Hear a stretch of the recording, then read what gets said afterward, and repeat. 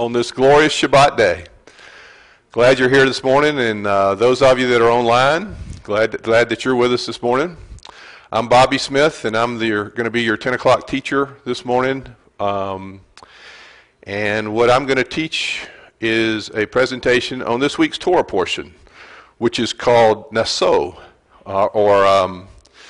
Nasso means make an accounting or elevate or lift up the nation. So that's what we'll be studying this morning. But before we get started, let's start as we always should with a word of prayer. Avinu Sheba Shemayim, our Father in heaven. Father, thank you so much for this glorious day, for all the people that are here today to hear your word, for this wonderful congregation that we have here at Beth Adonai and what it means to each of us. Father, thank you for the gift of life and for your Shabbat, and for how important your Shabbat is, and for us having that knowledge and honoring your Shabbat. Be with us this morning. Open our hearts and our minds that we may hear in your word, and it may touch us as you would individually want each of us touched. May my words be your words, my thoughts be your thoughts, and what everyone hears is your word for them. In Yeshua's name I pray. Amen. So, I always like to do the Torah portions when we can, because that's what you study on Shabbats. And the Torah portion is every week there's a Torah portion, 52 weeks a year, except for when the holidays are. Obviously we have special Torah readings during the holidays, during the festivals. But today's Torah portion, Nasso, comes from Numbers chapter 4, verse 21 through chapter 7, verse 89. It is the longest Torah portion in the scriptures. It is extremely long because of the way it ends with the gifts of the 12 tribes. I need to credit, because of the research I do and where the teaching's coming from today, are from sources. A lot of these words are not mine. They are words from people that I respect, that I study, and that I wouldn't give you words I didn't believe in, but they're some of their words. First is FFOZ and Daniel Lancaster. I did a lot of research from Torah 1 and Torah 5's publications. Art Scrolls, commentary on the Torah from Rashi, the Art Scroll Chumash, the Midrash Rabbah, and Walk Numbers by Jeffrey Enoch Feinberg. So, Nasso means to lift up or elevate. It's a Hebrew word for lift up or elevate. Lift up the heads of the sons of Gershon is how this week's Torah portion begins. Make an accounting of the sons of Gershon. This Torah portion finishes up the census of the Levites that was underway at the end of last week's Torah portion as we began the book of Bamidbar, which is the book of Numbers. Before it goes on to discuss the purification of the camp, the ritual for a woman that was suspected of adultery, the laws of what I term as the Nazarite, some people call it Nazarite, or it's a vow, the Nazarite vow, the priestly benediction, or as some folks say, the Aaronic benediction, and the gifts of the heads of the 12 tribes which they brought to dedicate the altar of the tabernacle. There are 18 of the 613 commandments in this week's Torah portion.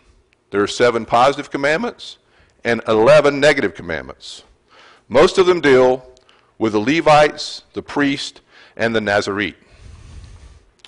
This week's Torah portion opens with a continuation of the numbering of the Levitical families. Last week's reading began with the census of the Levites and concluded with the family of Kohath. This week's portion records the reckonings of Gershon and Merari, in addition to the details of the service that they rendered in the tabernacle. This is a little depiction of the tabernacle and how the camps were around the tabernacle. The families of the Levites camped about the tabernacle to protect the Israelites from wandering or blundering, as it may be, into the tabernacle and being struck dead for inadvertent trespassing. The Levitical guard protected the sanctuary from defilement and sacrilege, and they guarded the laymen from the danger inherent in hosting the living God in their midst. It was God's, edict that you had to be ritually pure to enter into his presence. And the Levites were protecting the Israelites from coming into the sanctuary and not being ritually pure, which would endanger their lives. The mission entailed ensuring that the worshipers were in a state of ritual purity before they entered. Anyone unclean from things like leprosy, venereal emission, flux, which was an interesting word so it's like an emission from your body. Diarrhea could be a flux. Corpse contamination. They all had to leave the camp. The plain reading of the Torah seems to indicate that anyone beset with one of these three types of ceremonial uncleanliness had to go outside the encampments of the tribes until he or she underwent what's known as purification. The sages did not accept this interpretation. They explained that this rule refers primarily to the camp of the Shekinah, the Holy One, God. That is, the sanctuary. No one in a state of ritual impurity may enter the sanctuary. Rashi explains that the expulsion of the unclean from the camp as follows. Three camps comprise the encampment of Israel. Inside the curtains of the tabernacle court was the camp of the Shekinah. So if you look at the tabernacle, most of you are familiar with the tabernacle. The covered area in the middle, I need a pointer or something, but the covered area in the middle, that's what's comprising the first part. And inside that area, the only people that went in there were the Levites or the priests. They were the only ones that could do work inside there. No one outside of Israel, a regular Israelite, would have entered that area of the Shekinah. Now, the Holy of Holies is inside that room. You have the part in front that's got the altar of incense, the table of the showbread, the table of the presence, and then the menorah.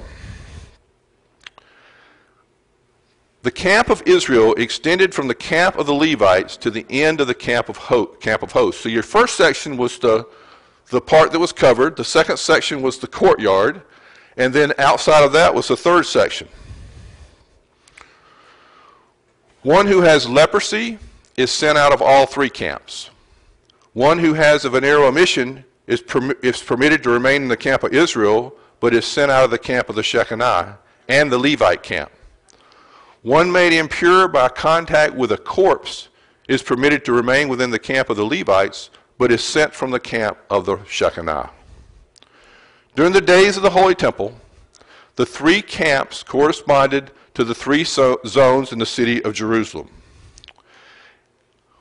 That's another picture of the tabernacle and the camps. This is a picture of Jerusalem. The camp of the Israelites extended from the walls of the city to the Temple Mount. The camp of the Levites extended from the edges of the Temple Mount to the Nicanor gate that separated the court of the women from the court of Israel. And the camp of the Shekinah extended from the Nicanor gate to the Holy of Holies. Now, this is set up a little bit differently than what we just saw in the tabernacle or the camps, because it's not a circle that works out.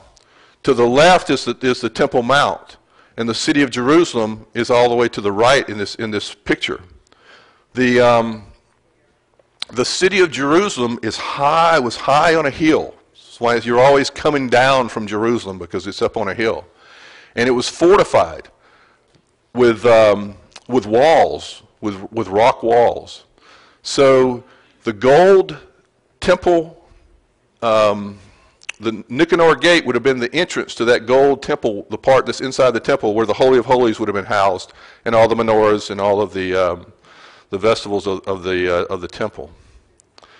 The commandment to send ceremonially unclean persons from the camp applies to Levitical authorities in Jerusalem with the temple and Levitical system in place. It doesn't apply to us today. It applied to when the temple was in existence, when the tabernacle was in existence. Because today, even when those things were in existence, you could be unceremonially unclean and enter into a synagogue. The camp of the Levites, oh, I'm sorry, I messed that up. I'm going to do this again. The commandment to send ceremonially unclean persons from the camp applies to Levitical authorities in Jerusalem with the temple and the Levitical system in place, except in the case of lepers. It did not require the unclean to leave the city, neither did it permit the unclean from attending the synagogue or other assemblies outside of the temple. The commandment of sending the unclean from the camp informs the imagery of John's vision of the New Jerusalem in the book of Revelations. The apostle saw a city without a temple because the whole city had the sanctity of the sanctuary. Picture this now. John saw that nothing unclean could enter Jerusalem. In this passage, uncleanliness is used metaphorically to refer to the wicked.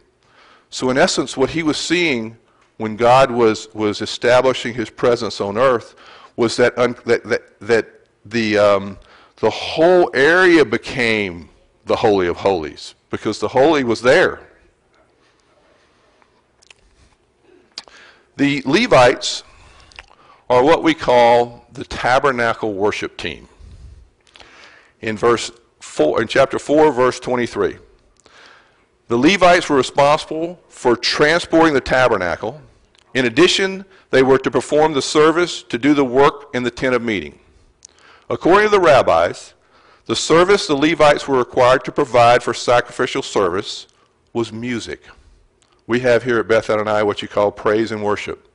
It's a beautiful thing, and music is godly. The Levites were to sing songs to accompany the sacrifices. As the priests splashed the blood on the altar sides and offered up the sacrifices in smoke, the Levites were offering up sacrifices of praiseful songs.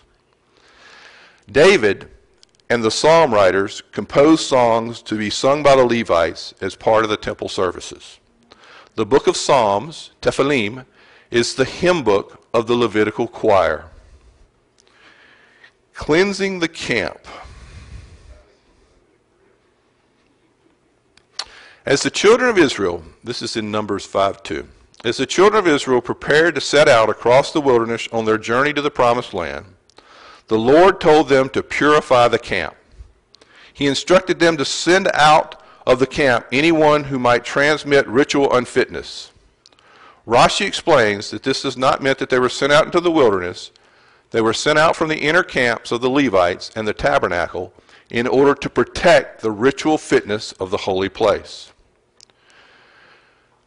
Yeshua, in the Brit Kadashah, or the Apostolic Scriptures, would rebuke the Pharisees for cleaning the outside of the cup, but not the inside of the cup.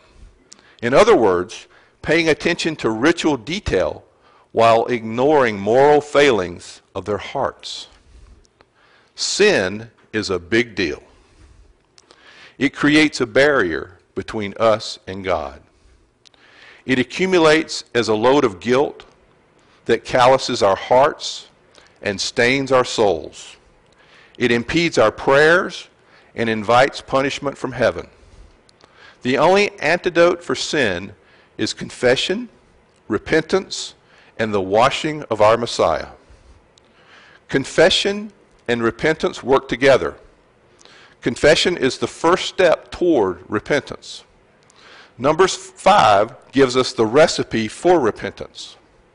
When we have sinned, we need to stop committing that sin, confess our sin to God, express remorse over the sin, resolve not to do it again, and make any necessary restitution or even reparations to the victims of our sin. What is sin? Because we hear this, if you Google it, and Dr. Google, and you ask what is sin, you'll be amazed at all the answers that you get. But sin is quite simply just the transgression of the Torah's commandments. That's how you define sin. Without the Torah, we would not know what sin is. Sin is, God gives us in the Torah what it is that we are not supposed to do, and that is the definition of sins, just transgression God's commandments. When we sin, we are not to remain in sin, nor are we to passively accept the fact that we are sinners. Now that's important there. We don't just passively accept the fact that we are sinners. The Lord commands us to strive against sin. We must humble ourselves to confess the sin and then turn away from it. Even the smallest sin should be confessed. Confession should be made privately, but audibly before God, directly to God. Confession is the first step toward repentance. The first step of obedience to Yeshua requires a confession and renunciation of sin. The life of discipleship requires daily confession and repentance. Sometimes a person grows weary of his or her own failings. Then the evil inclination, which is in Hebrew is the Yetzer Hara, takes over and says, "Did I not just confess this same sin yesterday and resolve not to do it again?" When this happens, we must persevere and remember that God is a forgiving God. And if we continue to work at it and truly turn to God for help, He will allow us to conquer our failings. There will be more joy in heaven over one sinner who repents than over 99 righteous persons who need no repentance, as it says in Luke 15:7. Confession should be made audibly in prayer to God, but it need not be made in front of others or another person. It does not require an intermediary. In Judaism, penitents need not confess sins to priests or rabbis. Nevertheless, accountability is very important. One should seek out a trusted brother or sister in whom they can confide. It's always good to have accountability. Confess your sins to one another and pray for one another so that you may be healed, James says in James 5:16. Confessing transgressions to a trusted friend and expressing deep remorse over the sin to another person introduces a level of accountability. When we sin against another person, causing some of them loss, we must confess the sin, but we must also prove our repentance by providing restitution. In most cases, our restitution should include a sincere confession and apology to an individual we have wronged. A person must seek his neighbor's forgiveness before seeking God's. Now, something that's very important is you don't want to make the sin worse. So if you're going to harm the person by bringing it up to them again, you should think that through. Do what's in the best interest of the situation. In some cases, the victim has suffered no injury and remains unaware of the offense committed against him or her. In such a case, the person might be unnecessarily hurt to hear one's confession. It may be best to spare the person the injury that would be incurred by the confession and apology. Sometimes the desire to confess sin to a person who does not know about the sin stems just from a selfish desire to relieve one's own feelings of guilt. The confessor is unconcerned with how the apology will emotionally damage the victim. In such cases, a person should employ common sense and a little empathy before offering an apology. In most cases, however, the clear and certain thing to do is to seek out the person you have wronged and apologize. The Torah guides us with a proper restitution, typically full repayment plus 20%. If the sin is against the other person also resulted in a sin against God, a special offering to God in the temple would also be required when the temple was around. Our next concept we're going to look at from this week's Torah portion is this concept of terumah. There's actually a Torah portion that is entitled terumah. In the days of the temple and Levitical system, the penitent person sometimes paid restitution to the priesthood. If a person's victim was no longer alive and the victim had no redeemer or kinsman to whom restitution can be paid, then the penitent sinner gave the restitution to the priest as if it was a terumah, the sacred portion separated out of the crops. The word terumah describes the priestly portions as holy gifts to the priest. The terumah is not the same as the tithe. The tithe is 10% that we've heard about all of our lives, right? That we've been in the church or the synagogue. That 10% was dedicated to go to the Levites. It was a person's agricultural gift to the Levites in Israel in order that the Levites may survive. Because the Levites, of which the family of Aaron was a part of, their sole purpose was to teach the Word of God, but also live the Word of God and be the intermediary between the people and God. So they had to be supported, because as they went into the land, all the other tribes were given land, and they were given a way to make a living. They were given a way to sustain themselves and prosper. But the Levites had a different portion in life, and the tithe was set up for them to be able to do that without having to worry about survival.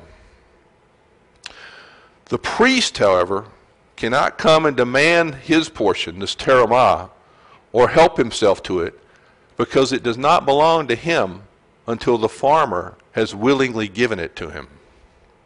Isn't that interesting?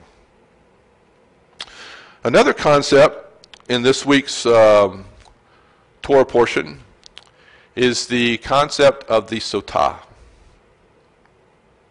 This is found in Numbers chapter 5, verse 12. The Torah takes up the question of a wife who goes astray and is unfaithful to her husband. Men and women are both in danger of straying. The best way to ensure that we do not stray into immorality is to stay far away from that temptation.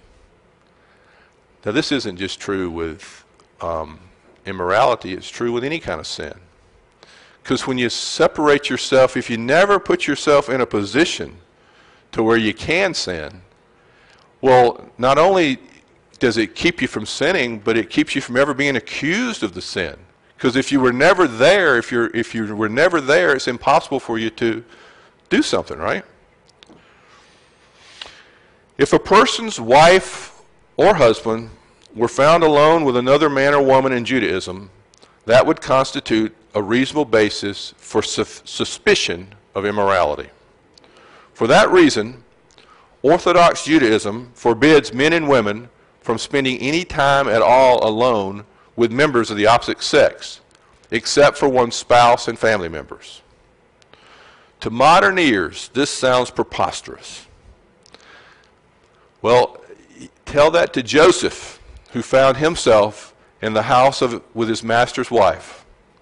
Though he did nothing wrong, he was nevertheless suspected of adultery. Not only was he suspected of adultery, he was convicted of adultery. He was imprisoned for being convicted of adultery. And even though it was God's plan, if he would have never put himself in that position, then he would have never had to endure what he had to endure.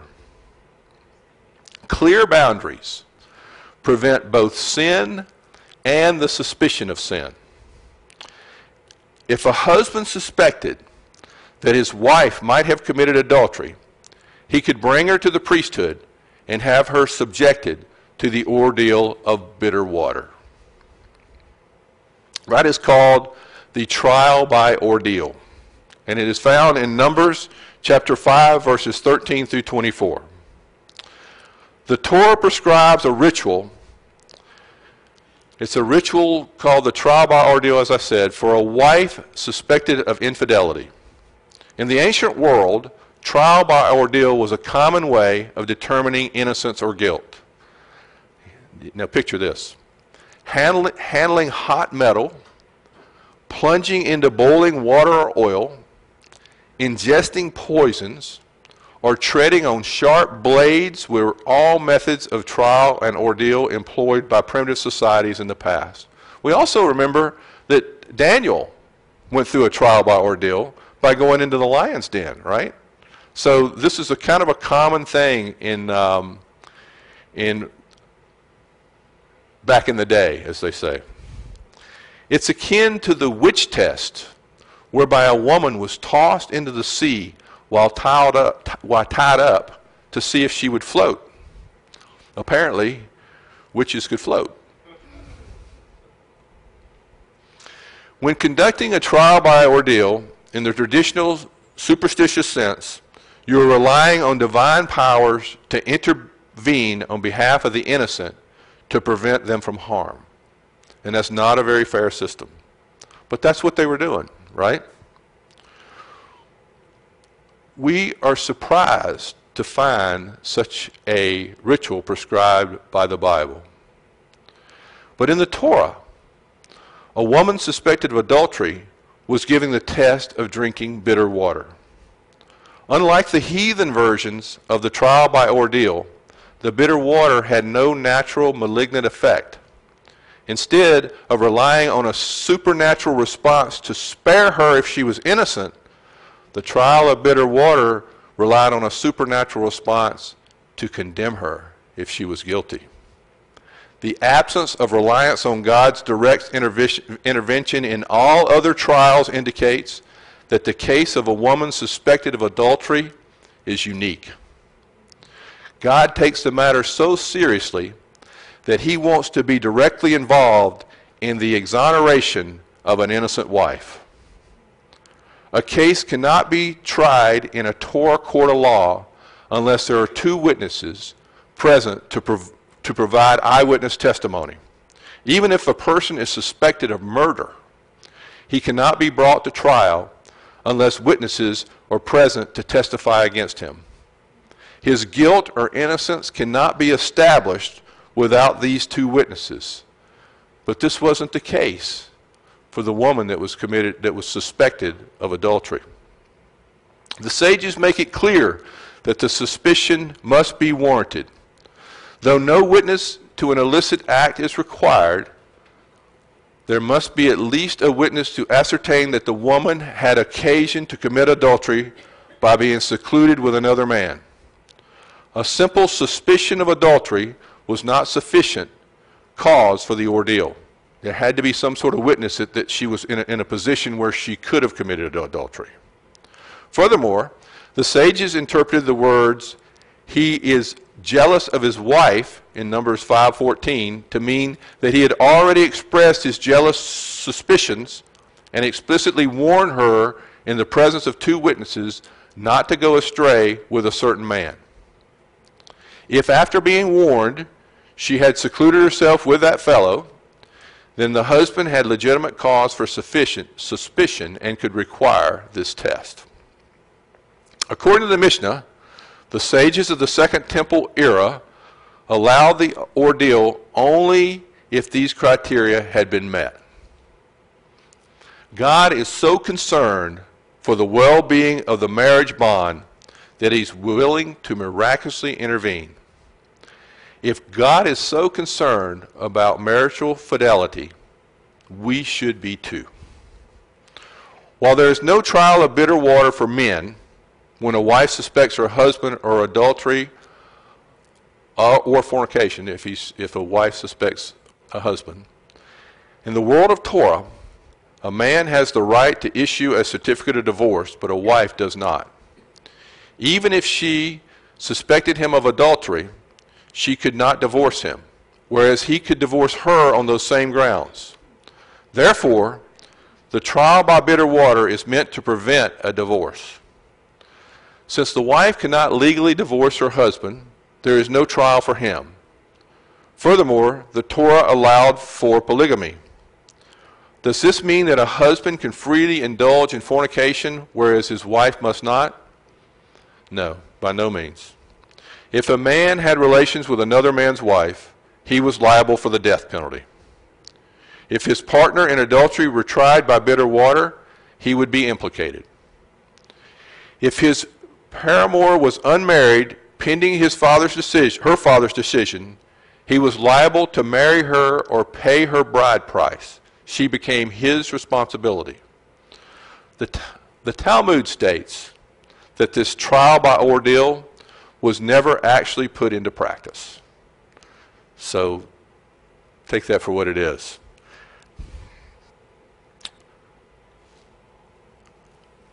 Peace between a husband and wife takes precedent even over the sanctity of God's name. If that is the case, we need to be careful about allowing religion or anything else to disrupt marriage. Children need both parents and the benefit of nurturing that brings. Now, we live in a different society than that somewhat, although we should not forget this. Marriage should always be paramount. It should be serious. We should always try to make sure marriages, especially when you have children involved, that they are successful and that they work. But there are things that go on. So I'm not trying to preach to anybody. I'm just giving you the thought from the Torah. But God is more interested in the success of your marriage than he is your religious choices or other things that could get in the way. He's so committed to the sanctity of marriage that he's willing to give up his name to be erased to persevere in the peace of the home, as it says in Numbers 5:23. Peace at the home. A husband and wife might not argue about religion, but they may find plenty of other things to argue about. Some homes are like war zones. God desires us to have peace in our homes and in our marriages. Where there is not peace in the home, every other aspect of life and faith is hampered. Few things can be more painful than strife in marriage. Colossians 3, verses 18 through 19. Wives, subject yourselves to your husband as is appropriate in the Lord. Husbands, love your wives and don't treat them harshly. For peace to work, the wife must subject herself to her husband, and the husband must love his wife. Sometimes that's backwards. Sometimes the husband should subject himself to the wife, and the wife must love the husband. But either way, it works. For there to be peace in the home, there must be at least one spouse committed to making peace. The peacemaker cannot be concerned about winning arguments. If you win an argument with your spouse but shatter peace, you have lost. Kathy and I don't argue much. But when we do, it just hurts me to my core. And when I was younger, I did try to win arguments, But I don't do that anymore. That's just to have I don't know how all you guys are, how everybody else is, but to have strife between me and her, it just blows up my world. It just messes me up. So I'm with it being the peacemaker, even though she's the peacemaker. So we actually have two peacemakers in our home.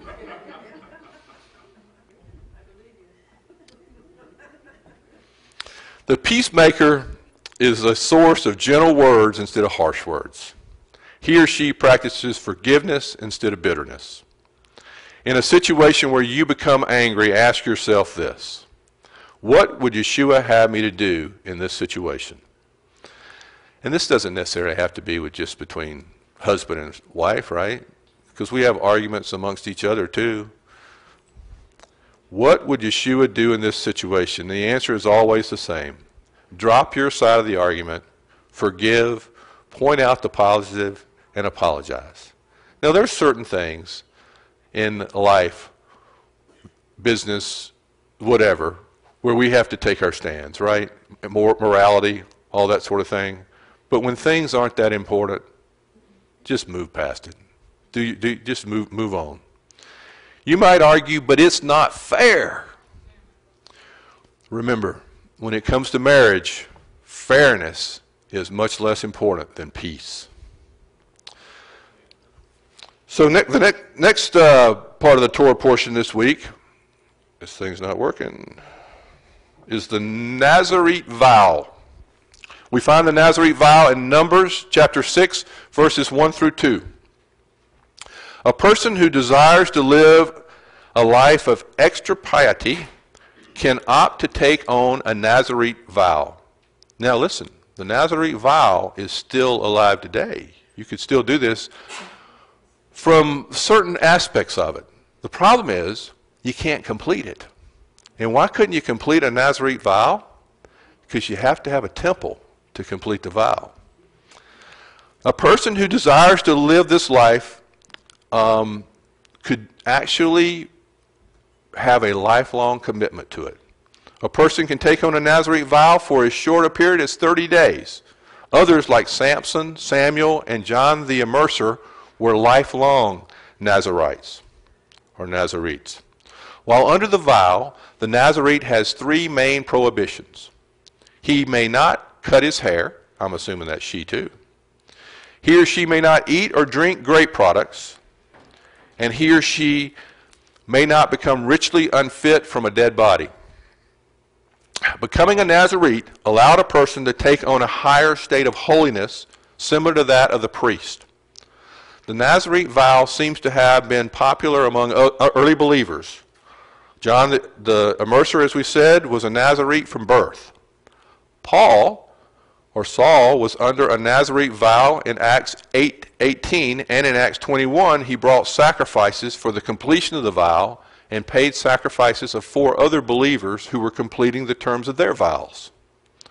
According to legend, James, the brother of the Messiah, the brother of Yeshua, was also a Nazarite.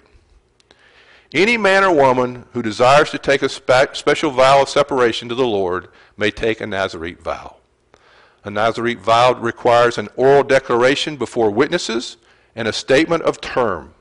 The sages regarded the oral declaration as binding, even if it was stated in less than explicit language. One would suppose that a Nazarite vow cannot be entered in the absence of the temple, since the vow can be completed only by the sacrifices, the special sacrifices, and a ceremony in the temple. On the contrary, Jews practiced a Nazarite vow long after the destruction of the temple. Even in the days while the temple stood, Jews living outside the land of Israel undertook Nazarite vows. Since the vow was not temple dependent, Paul was able to undertake a Nazarite vow while he was in the diaspora. Even though the vow was not temple dependent, formal conclusion of the vow was temple dependent, which is why today, if you take a Nazarite vow, just understand you're under it. Though the Nazarite vow can be practiced today, it almost never is. The sages discouraged people from taking Nazarite vows. Yeshua himself discouraged us from taking not just Nazarite vows, but vows, period. Let your yes be yes and your no be no. According to some opinions, a person taking a Nazarite vow consigns himself to that state permanently, because the vow cannot be formally concluded, as we've discussed. The next subject of this week's Torah portion was what we call the priestly benediction, or we more commonly call it the Aaronic benediction. It's found in Numbers chapter 6, verses 22 through 27. When you speak so many words, you start to get your tongue tied a little bit. In fact, I'm a little dry. I'll take a sip of water. The Lord commanded Aaron and his sons, the priesthood, to bless Israel with a special 3-line blessing. The Lord said that when the priests bestow upon this blessing upon the children of Israel, they shall invoke my name on the sons of Israel, and I will bless them. In other words, when the priests pronounce the blessing over the children of Israel, God himself is involved. During the days of the Holy Temple, the priesthood delivered the blessing twice a day. Because the priest recited the blessing in conjunction with the continual burnt offering, the synagogue liturgy incorporated the ceremony into the recitation of the Shemon Israel, the Amidah, the standing prayer. To correspond with the blessing in the temple at the times of daily sacrifices. There was a sacrifice in the morning and a sacrifice in the evening, and then all sacrifices all through.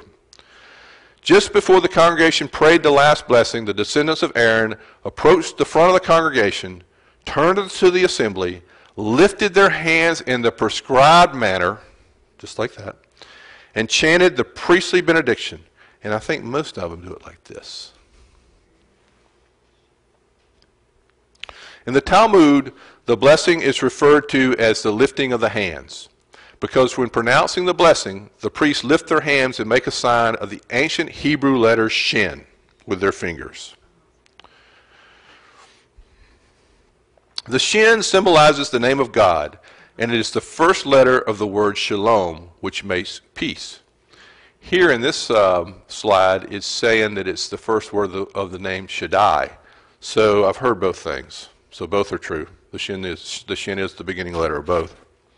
Interesting is that in the Sephardic tradition, the priests offered the benediction every Shabbat. But in Ashkenazic tradition, they offered the blessing only during the Yom Tov services of Passover, Shavuot, or Sukkot. The Ashkenazic congregations in Jerusalem, however, follow the Sephardic rule, this probably doesn't happen all the time, and call the priest to offer the blessing every Shabbat. The first line is, may God prosper you and protect you. When the Hebrew says here, the Lord bless you and keep you, safeguard you, the you appears in the singular form. It remains singular throughout the entire blessing. This is surprising because this blessing is meant to be bestowed upon all the children of Israel. When God blesses Israel, he is blessing many as one. It also teaches us that God's blessing is individual. Though we are all part of a greater whole, God still deals with us on an individual level. The first line of the priestly blessing asks God to bless and keep Israel. The priests are asking God to do good for his people and to protect them. May God give to you many blessings that are specified in the Torah, such as those mentioned in Deuteronomy 28, 1 through 14. That Israel be triumphant over its enemies, superior to other nations, that its crops and business ventures succeed, its offspring and flocks be abundant and healthy, and so on. May your possessions increase as the days of your life increase. God blesses Israel with prosperity to enable the people to devote themselves to Torah study and fulfillment, and to continuing to put the Word of God into the world daily.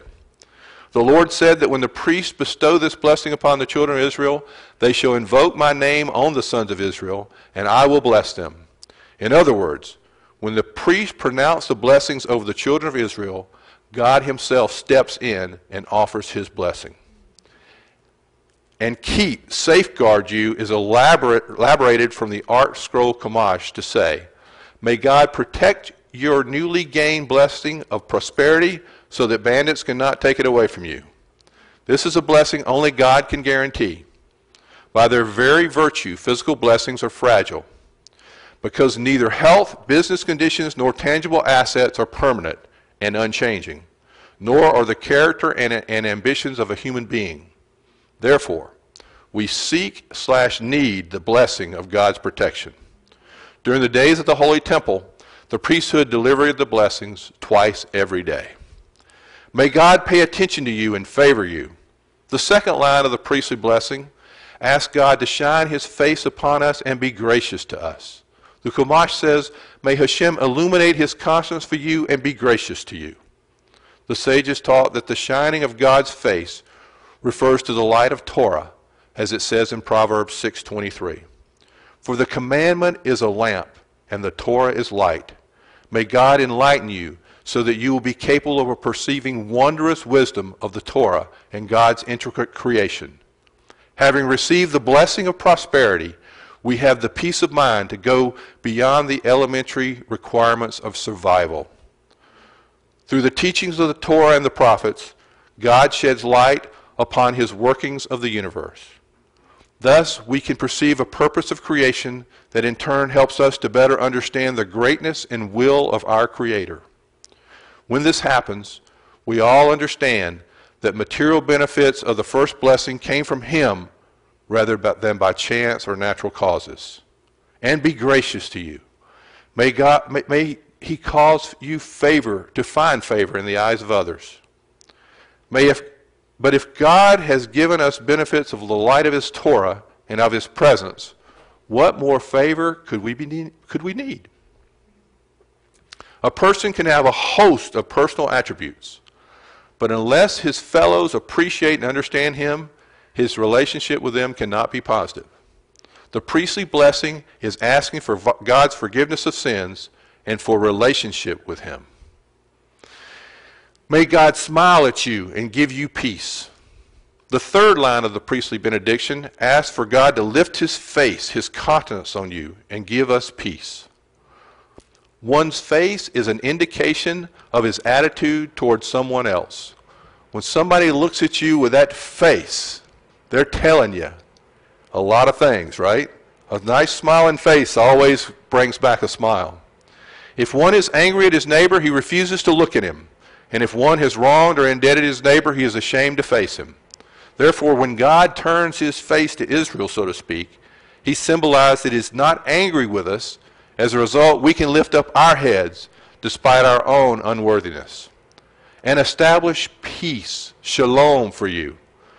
One may have prosperity, health, food, and drink, but if there is no peace, it is all worthless. Therefore, the blessings are sealed with the gift of peace. The priestly benediction saves the best for last, which is the blessing of peace. The Hebrew word shalom means peace, but is much more than that. It's the absence of conflict. It implies wholeness, completeness, and a general sense of well-being. The priestly benediction asks God to smile upon us and give us the peace of God, which surpasses all comprehension. Peace is not simply the absence of war. It is harmony between conflicting forces. Within man, it is the proper balance between the needs of the body and his higher duty of the soul. This is a beautiful prayer. When we hear it, there's just so much there. The last part of our Torah portion this week is the gifts of the 12 tribes. I couldn't find a drawing or a listing of the tribes that was accurate from our Torah portion, because the gifts of the 12 tribes, one of them did not come from Levi. In the list of the tribes on the right, those are the original tribes. There's two lists of 12 tribes, because on his deathbed, Jacob gave the family of Joseph, Naphtali and Ephraim, the other two tribes, and Levi is not part of the tribes that inherited the land. So that's why I put the map of the tribes on the land on the left. So the gifts of the 12 tribes that are described at the end of this Torah portion, Levi is not one of the 12 tribes. In essence, Joseph's tribe has become two tribes. Western readers find this passage perplexing. There's 89 verses that complete this Torah portion that repeat the same thing 12 times. If we were to write the Torah by our standard, we would simply say this: all the heads of the tribes brought X, Y, and Z, and we would leave it at that. We would not feel compelled to write this out 12 times. Exactly the same 12 times, varying only in the names of the tribes and their leaders. From the perspective of the biblical writers, however, repetitions of this made good literature. Passages like this may have been read aloud at the assemblies of the tribes. We should not neglect the public reading of tribal names. Their names are etched into the stones of the high priest's breastplate and carved onto the gates of New Jerusalem. The names of the 12 tribes represent the totality of Israel, and they are prophetic types of all the tribes and nations of the earth that will one day surround the throne of God. The Torah's picture of the tribal heads bringing their sacrifices and treasures for the dedication of the altar foreshadows the Messianic era, when all the tribes of the earth will carry their wealth to Jerusalem to worship the Lord. On the first day of Nisan, the tabernacle was sanctified, and Aaron conferred the priestly blessings for the first time. The leaders of the 12 tribes brought their own personal offerings in celebration of this momentous event. In addition, to help the Levites transport the tabernacle and its parts during journeys, the tribal leaders also brought wagons and oxen, which Moses apportioned among the Levite families according to their needs. The Midrash relates Moses was reluctant to accept the leaders' offerings, which God had not commanded them to bring. The experience of Nadab and Abihu, who died when they brought this unauthorized incense, was a frightening precedent. But God told Moses that the intention of the leaders was pure, and their offerings were worthy of acceptance. Although the 12 leaders brought identical offerings, they arrived at their formulations independently, and they intended different symbolisms in each of their choice of components. The Midrash discusses these inner meanings, for example, as Nashon's offering from the tribe of Judah symbolized the fathers of the universe in Israel and some of the paramount events in history. Each of the gifts had symbolism.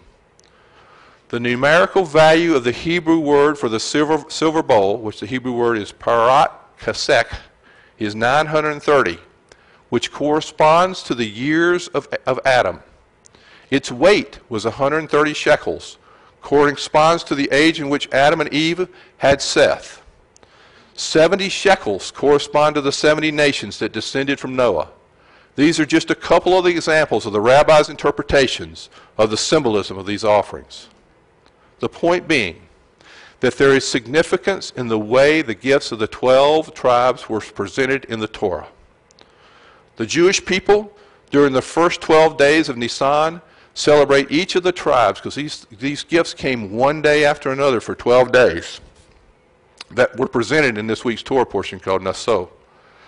The thought is that though each of the 12 tribes gave the same gift, they are each different, and through their differences in talents and gifts provide strength, the strength that created a nation. Very similar to our own nation, that our strengths come from our differences and our ability to allow our differences to work together for a common purpose. The nation of Israel had 12 distinct tribes that used their differences in the service of God. As they came together in the tabernacle in the presence of God, they aligned themselves for a common purpose. Israel was now ready to depart from Mount Sinai. They no longer needed to stay at Mount Sinai to hear the voice of the Almighty. The Lord had fulfilled the plea of Moses, which was, if your presence does not go with us, do not lead us up from here, in Exodus 33:15. With the creation of the tabernacle, God would travel with the nation of Israel to the promised land. Those of you that don't study Torah a lot may not know about this, but this is a book called Walk Numbers. It's by Dr. Jeffrey Enoch Feinberg. It's a series. He's got it for every one of the the Torah books. So it's a beautiful thing. When I read the complete Jewish Bible has got all of each week's Torah portions broke down where the 7 readers would have read it in a synagogue. It's a beautiful thing. And there's a lot of stuff in there that gives you some of the culture and better understanding of the Torah portion. Dr. Feinberg does a great job of breaking down the Torah portion and those 7 different sections and giving you a little summary of each of the different 7 sections. And as he ends each week's Torah portion, he gives you this thing called talk your walk and walk your talk. Sort of like Rabbi Renee used to say, walkie-talkie, you know? I love that. God commands Moshe and Nasso to elevate the Levites. Each clan, previously Khat, now Gershon and Merari, is lifted up to perform special tasks. Those of age get counted again and assigned to assist the holy priesthood in serving the nation. They purify the camp, set up and consecrate the tabernacle, receive offerings from each tribe, and dedicate the altar. Then Moshe enters and hears the voice of God. Every week we also have a Haftorah reading and a Brit Hadashah reading. In the Haftorah reading, Samson's supernatural birth to a barren woman is prophesied by an angel. The woman is commanded to avoid grapes and wine, and her son's hair must be uncut and remain uncut for life. In return for fidelity of his Nazarite vow, Samson receives supernatural strength that delivers the nation from the Philistine foes. In the Brit Hadashah reading, anyone elevating Yeshua as Lord must remain strictly faithful to the covenant. Even as Yeshua gives his life and is subsequently exalted but to the right hand of God, so now those who believe in him must give their lives to become his servants. God elevated Israel among the nations when its priests, Levites, and judges stayed holy to their commitments. Now those who elevate Yeshua are also lifted up. This is the walk your talk. Do you walk in the light? Walking in the light is not difficult for one whose conscience is sensitive to God's Spirit. Those who choose to walk in darkness, Scripture says, choose to become slaves to the demands of the flesh. There's no getting around the need to exercise discipline.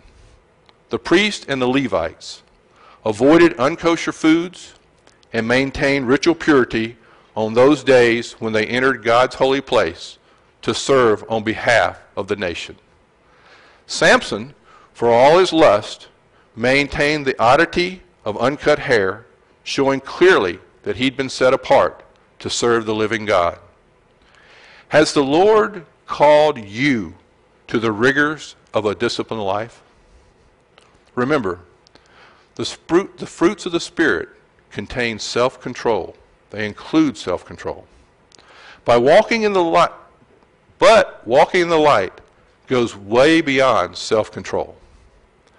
Walking in the light requires you to abide in a spiritually pure state that can involve dying to self in moment-to-moment ways.